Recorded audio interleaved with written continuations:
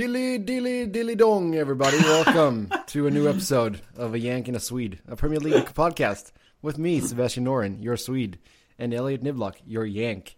We are in podcast, man. Dilly ding, dilly dong. Yes, podcasting. Dilly ding, dilly dong. So the reason why I'm so excited and dilly-dilling and dilly-donging, it's because Claudio Ranieri is back in the Premier League. He is taking over as manager of Fulham after they decided to part ways with Slavica Jokanovic.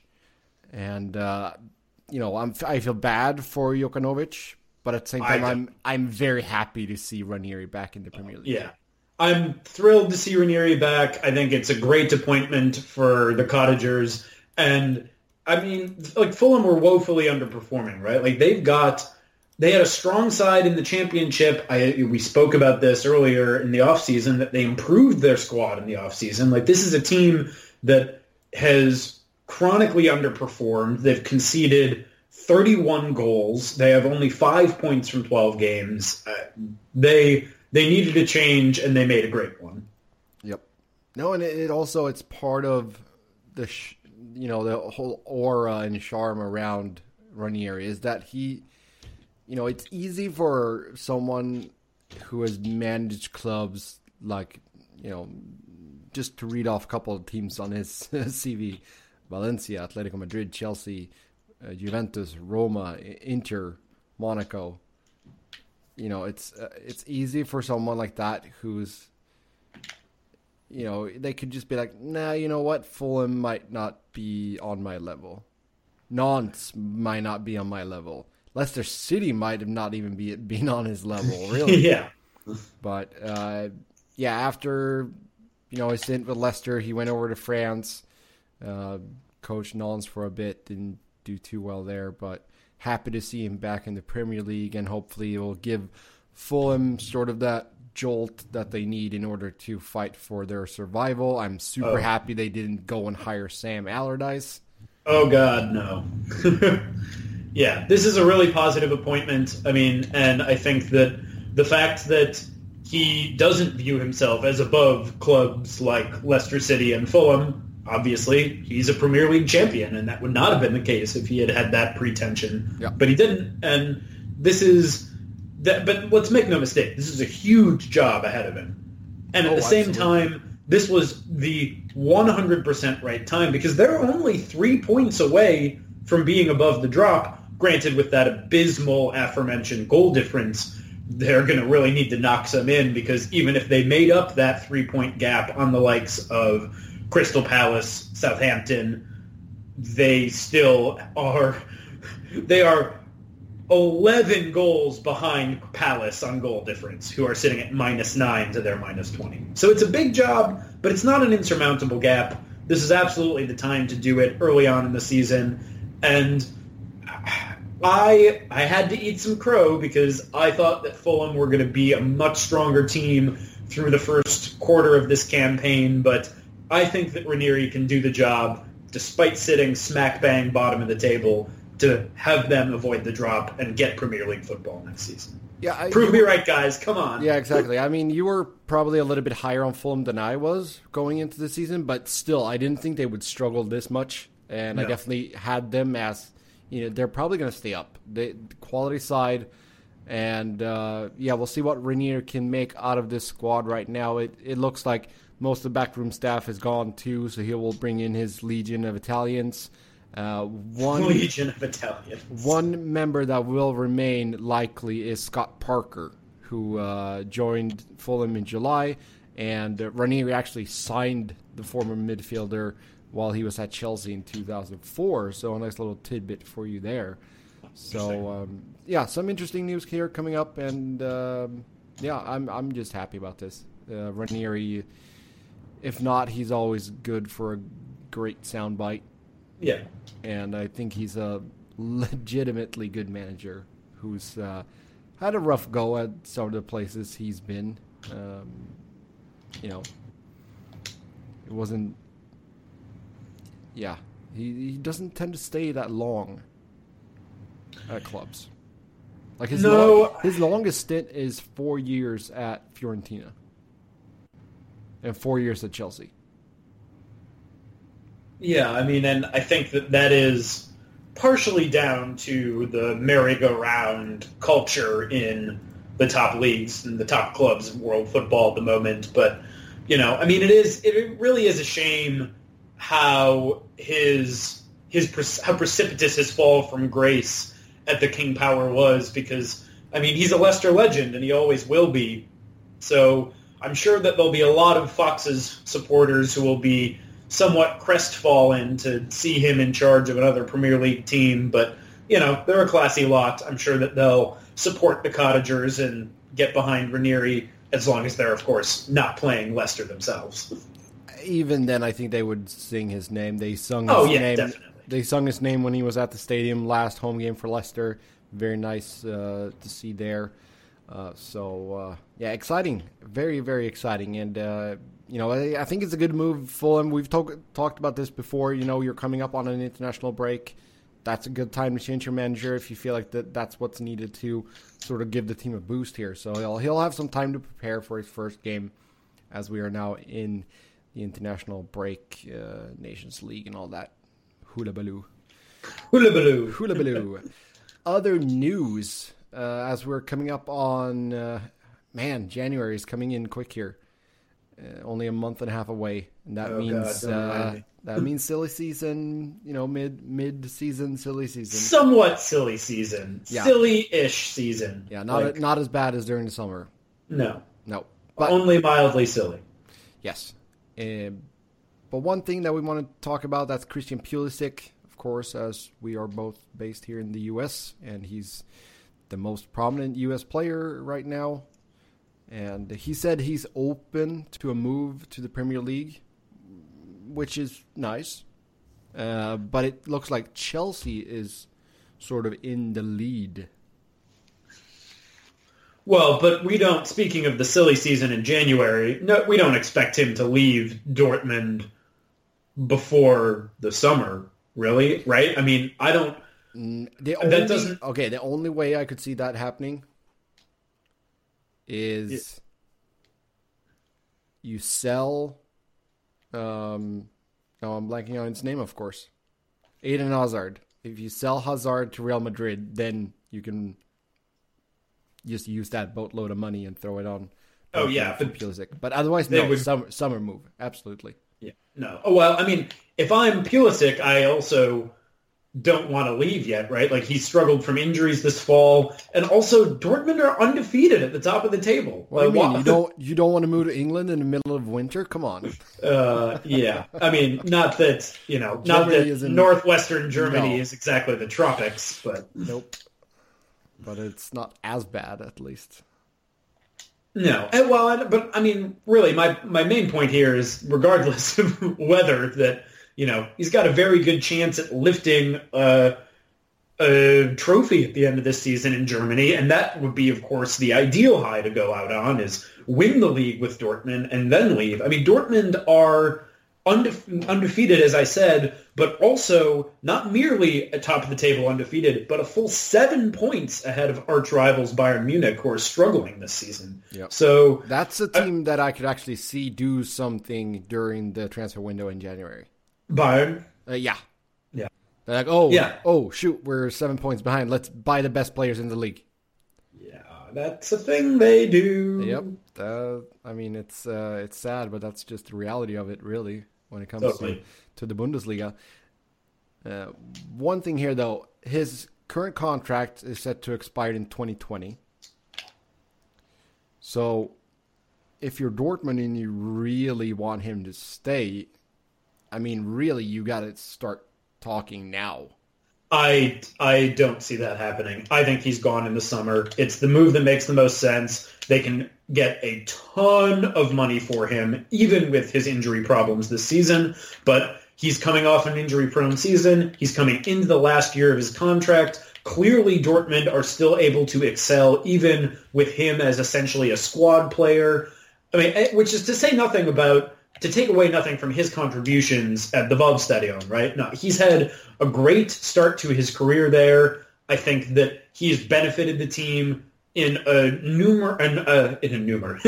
numerous big games. He is proven that he can score with the pressure on. He's proven that he can start and come off the bench, but they clearly are having success without him, and I don't know that it makes any sense to try to lock him down to a long-term contract rather than cash in, especially with, given the point that you just made, right? The way in which Bayern tends to buy up all of the talent in Germany. If you're going to compete with a club like that, you need to have these huge profit margins on discovering players young, building them up, and then selling them, right? Mm-hmm. So they need that cash to compete with Bayern.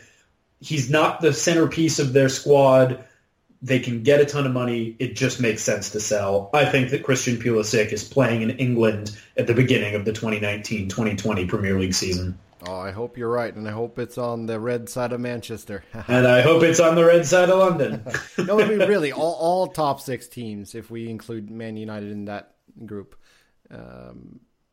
we're being generous and including them there, should really go after him if it's broadcasted that yes, he is for sale. Yeah, no, absolutely. And I think that, however, I don't, sadly, for my own selfish purposes, I don't see Arsenal as frontrunners for him, but we will be looking to bolster our midfield because Aaron Ramsey is going to be gone. So they're certainly not like-for-like players, but a young, promising, attacking-minded midfielder is precisely what Arsenal will need in the summer. I'm not sure we'll be willing or able to splash the cash and lure him. Remember, though, that United is Pulisic's boyhood club. His boyhood club that he supported, right? So, yeah, you guys have a decent chance. And they've been pretty lax with the purse strings here past couple of years, too. So we'll see. But, I mean, I assume that there's going to be a handful of teams, like top clubs, vying to sign him. What can we speculate as far as an asking price for him? Oh, boy. Off the top of my head, I'm going to say 55. Okay. Let's see what Transfermarkt thinks. 55 million pounds? Yeah. I think 55 is reasonable for a player of his stature with, so much of his career ahead of him. Yeah, and 1 year left on his contract. Yeah.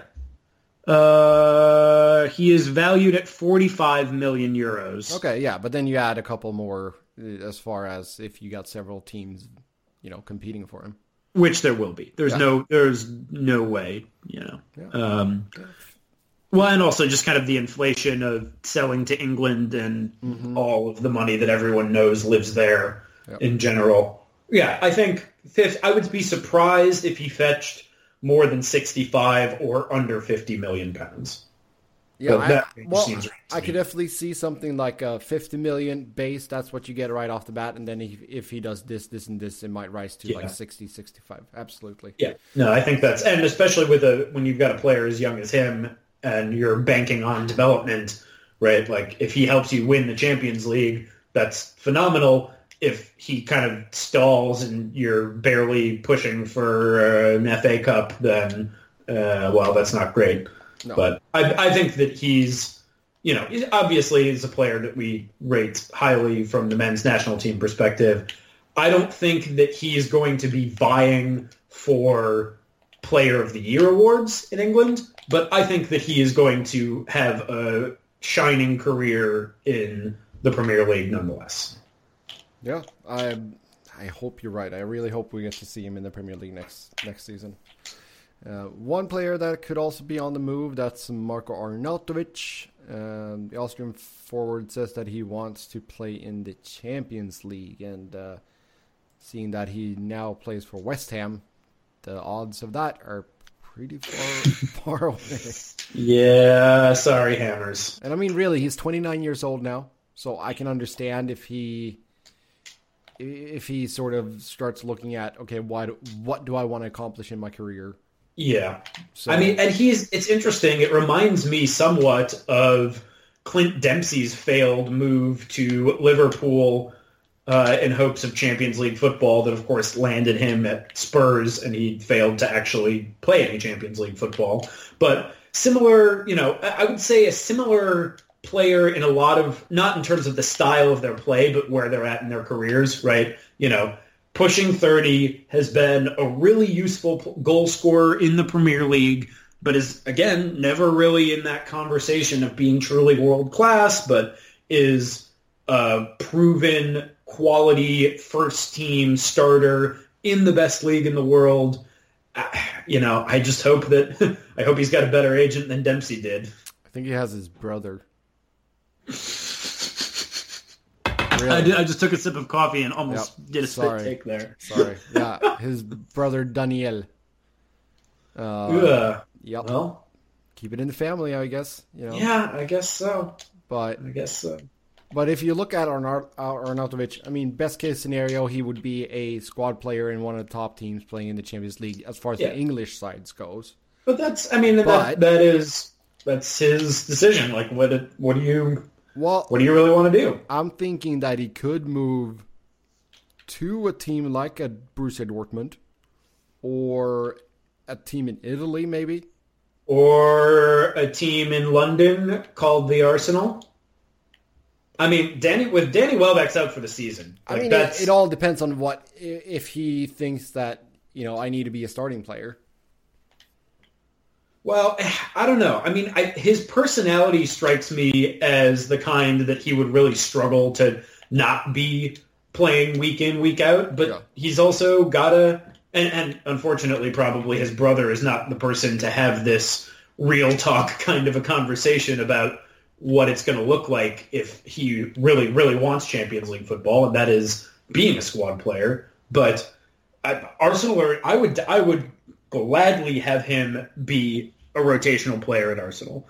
But that's going to have to be the role that he fills. You know, he's going to have to be a new Olivier Giroud, and that's the reality of the situation. Yeah, no, that's true. That's definitely true. So we'll see what Marco and his brother Daniel cook up here. Because Champions League football with West Ham, not very likely. No. Speaking of West Ham, too, they are hopeful of signing Samir Nasri. Oh, God. So they want to give him a deal until the end of the season. He would not be eligible to play until January 1st because of his doping ban. Oh, yeah, that's right. So, Nasri.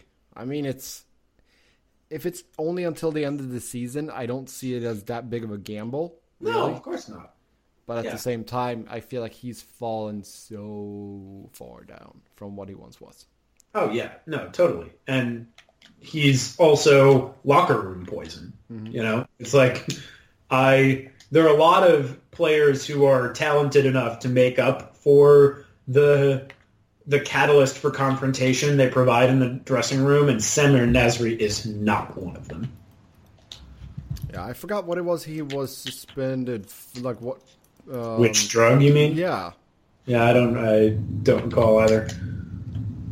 It might have even been like one of the masking agents that was actually the issue. Now, let's see. Let's look it up here real quick. In February, Nasri was giving a 6-month ban, blah, blah, blah, blah. Blah, blah, blah, blah. Wait, what? Okay. So he was giving a 6-month ban for breaching VADA rules in December 2016 by receiving an intravenous drip of 500 milliliters of water containing nutrients. I guess that's not allowed. On August 1st, his ban was increased by an extra 12 months. Okay. So, interesting. Yes. So he has. Let's see what has he done. I think it's incredible that he was on the books for City until 2017. That is kind of remarkable. He went to Sevilla on loan the 2016-17 season. Then he did a handful of games for Antalyaspor in Turkey. So, hard to say what kind of form he's in and everything. I know there's some... No kind of form at all. Yeah, there's some concerns over his fitness. So we'll see what happens. He's 31 years old, turns 32 next summer. So yeah, well, we'll see. Hopefully he doesn't go full on Des Bryant. Yep. Okay, let's move over to what happened in the last round of games. We've played 12 games already. Ooh. What is that? Yeah, it's sad to see the season go. Yeah, it's going by so quickly and not in a good way for me. We'll start with the Manchester Derby. City took a 3-1 win over United at the Etihad. I said beforehand I would be happy with 1 point, and it never even got close to that. Well, they got on the score sheet. Oh, hurrah. Gotta pick your battles, man. Yep, no, that's true. David Silva scored in the 12th minute. Aguero made it 2-0 in the 48th. Martial pulled one back from the penalty spot in the 58th. And then Ilkay Gundogan in the 86th minute. Bernardo Silva picked up 2 assists, and Mars picked up 1 assist. So, yeah, there was no doubt about which team was winning this game after that first goal. No doubt at all. It is always tough to lose against City, but in this manner, nonetheless, fortunately the scoreline wasn't too bad. Yeah, no. And again, on the one hand, you got to be happy that you got on the score sheet. On the other, if that's your realistic goal, playing your arch rival across town, well, I can't really say arch rival, your crosstown rival, playing in a local derby, that's never something that any supporter wants to hear. No, it sucks. 1 shot on target, 6 attempts. Yeah, well, we'll see what happens here going forward. Apparently, Marouane Fellaini cut his hair, so who knows what happens now? Ooh. So, yeah, I mean, yeah, City, they're so stacked, they're so good. So all the praise to them for being really, really good, I guess. But it's so frustrating. It's so frustrating. Let's talk about your team real quick, Arsenal. They got a 1-1 draw at home against Wolves. Lucky Arsenal. Yeah, so Wolves had the lead for most of the game. Ivan Cavallero scored in the 13th minute, and then Henrik Mkhitaryan tied things up in the 86th minute. So, what do you make of this game? 71, almost 72% possession for Arsenal, but only 3 shots on target. Yeah, they looked, I mean, in the same way that we were happy to get a 1-1 draw against an extremely talented Liverpool side, this is very much the feeling of points dropped. And I think that maybe the only positive is that the money that we spent on Bernd Leno seems now a clearly strong investment. I mean, he had a phenomenal game. He saved us the draw, but we look horrible at the back. I saw a Sky Sports Premier League 11 that included Shkodran Mustafi, and I laughed out loud. And although he is not as obviously culpable as Granit Xhaka, who thoughtlessly left the ball for the first goal in this match, and then just got turned like a motorized ballerina trying to track back and defend to make up for his mistake. Mustafi is not even close to... I mean, they paired him with Laporte. It was laughable. Like, the gulf in class there is so massive that the difference in their price tags, you could buy a Premier League quality defender just with the difference between the cost of those two players. Yeah, if we were to sell them in January. Yeah, Leno looks like a good buy. He's in the German squad here for their game against Russia and the Netherlands. So he is the only bright spot. I guess there's some bright spot in the sense that he's younger than I thought he was. He's only 26. Oh yeah, no, he's got a lot of first team experience already under his belt, but also plenty of room for improvement. I mean, I think that he could, if we can hold on to him long enough, he could be Jens Lehmann like Arsenal great between the sticks, and not just because he's also German, but the parallel is there. I mean, that's the tough thing there with the German side. I mean, you got Manuel Neuer there, who still has, I think, a couple of good years left in him, really. So, besides Neuer and Leno, they also had Kevin Trapp in this squad. So, yeah, and I mean, Leno is definitely on the outside looking in, but as you say, with his age, he's got that advantage. I mean, he might not start a major tournament for 6 years and still be the number one for the Euros in, 6 years from now. I think that's not unthinkable. No, I have a hard time seeing Neuer at, 38, 39? No. No, especially not with Trapp and Leno behind him. No. Also. No, that's true. Yep. Yeah, no Mustafi in the German squad. What the heck was Sky on about choosing him? I can't even believe it. Yeah, when was the last time he was actually in the German side? It's been a while, yeah, it's been a few years. He got a call up. He got called up during World Cup qualifying, but that might have been the last time. Yep. Vodron. Yeah, we'll see how Germany bounce back after that disappointing showing in the World Cup, that's for sure. But on paper, they have a pretty good team still. So. Yeah, they always have a pretty good team on paper. They usually have a pretty good team on the pitch. Mm-hmm. Oh, that's very true. Arsenal, though, 3 straight draws in the league. Is that any area of concern? Or are you just happy you stay undefeated? Or undefeated, you have 2 losses on the season, but you keep the undefeated run going here at least. Yeah, no, I mean, that's a small consolation. The way in which this last draw took place was frustrating.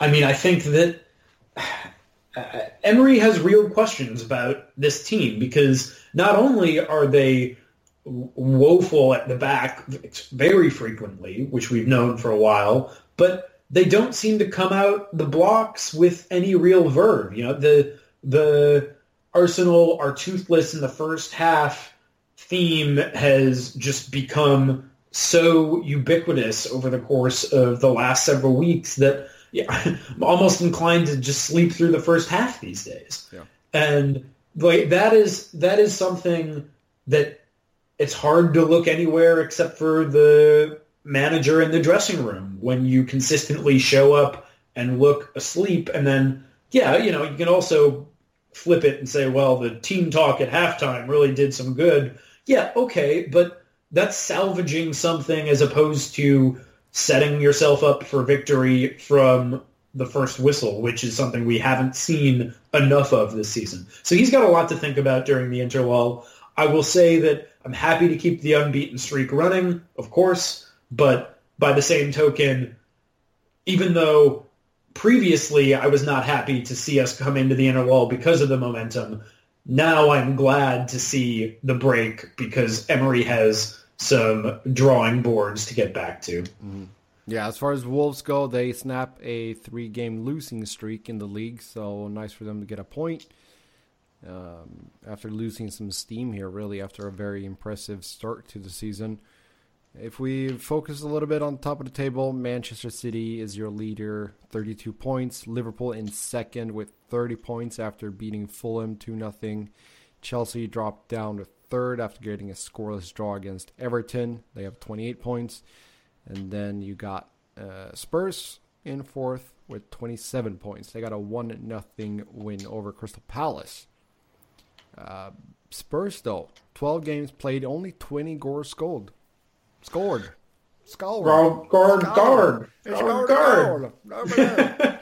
So yeah, only 20 goals. I mean, that's not the Spurs that we were used to see the last couple of seasons. Yeah, they've been completely shut out at White Hart Lane. So that's that was a joke. Yes, I understand that they haven't played a game there.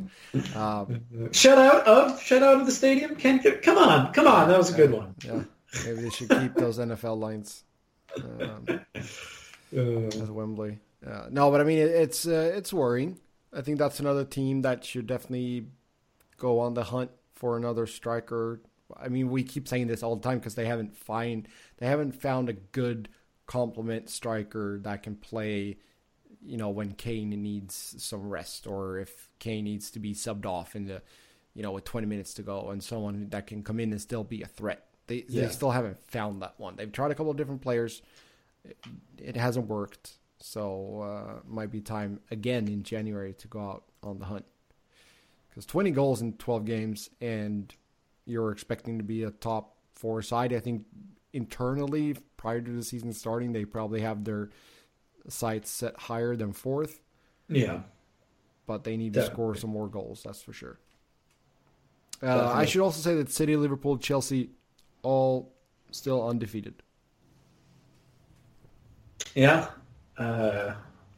It's kind of sneaky undefeated for Chelsea, but... Yeah, they got a big game coming up in their next one after this international break as they play away to Spurs. That's a big, big game. Oh, yeah. That's a big London derby. And as much as it pains me to say this, you need only take a look at the table to see it, but that is the top 2 teams in London at the moment on form. And I think that Unai Emery has, despite the weaknesses in the squad that I spoke about earlier, set us up for success in the long term, but they're the top 2 teams in London. The table says so. I wish I could argue, but them's the bricks. Yeah, no, that's true. And going further down in the table, what a difference 2 wins can make. Newcastle up to 14th place now after first beating Watford and then beating Bournemouth in their last game. So they're all the way up to 14th now. 9 points. A whopping 9 points. I mean, it's scary just how bad the lower half of the table is. Yeah, it's been a lot of got mediocrity cannibalizing other mediocrity. Really, because you got West Ham sitting in 13th right now, 12 points, and then Fulham, who are last, and they have 5 points. You only have 7 points separating 20th and 13th. So even if in the end we might not get a super exciting race at the top of the table, maybe we'll get a 2-horser there with City and Liverpool. Well, and there's also, I think, some interest that some interest to be said for the fact that we simply have 3 undefeated teams at this point in the season. But that bottom race, if this mediocrity continues. Yeah, I am certainly looking forward to seeing what Claudio Ranieri can do in that race, the ignominious race to avoid relegation. Yep. No, it's a lot of fun, a lot of things to look forward to here, even though we've already played almost a third of the season. Oof. Crazy. Okay, with that, we're going to say goodbye. As always, you can follow us on Twitter. I'm Seb Noren. Elliot Keats was better. And then follow 1 Yank, 1 Swede. And until next time, have a good one. Bye-bye.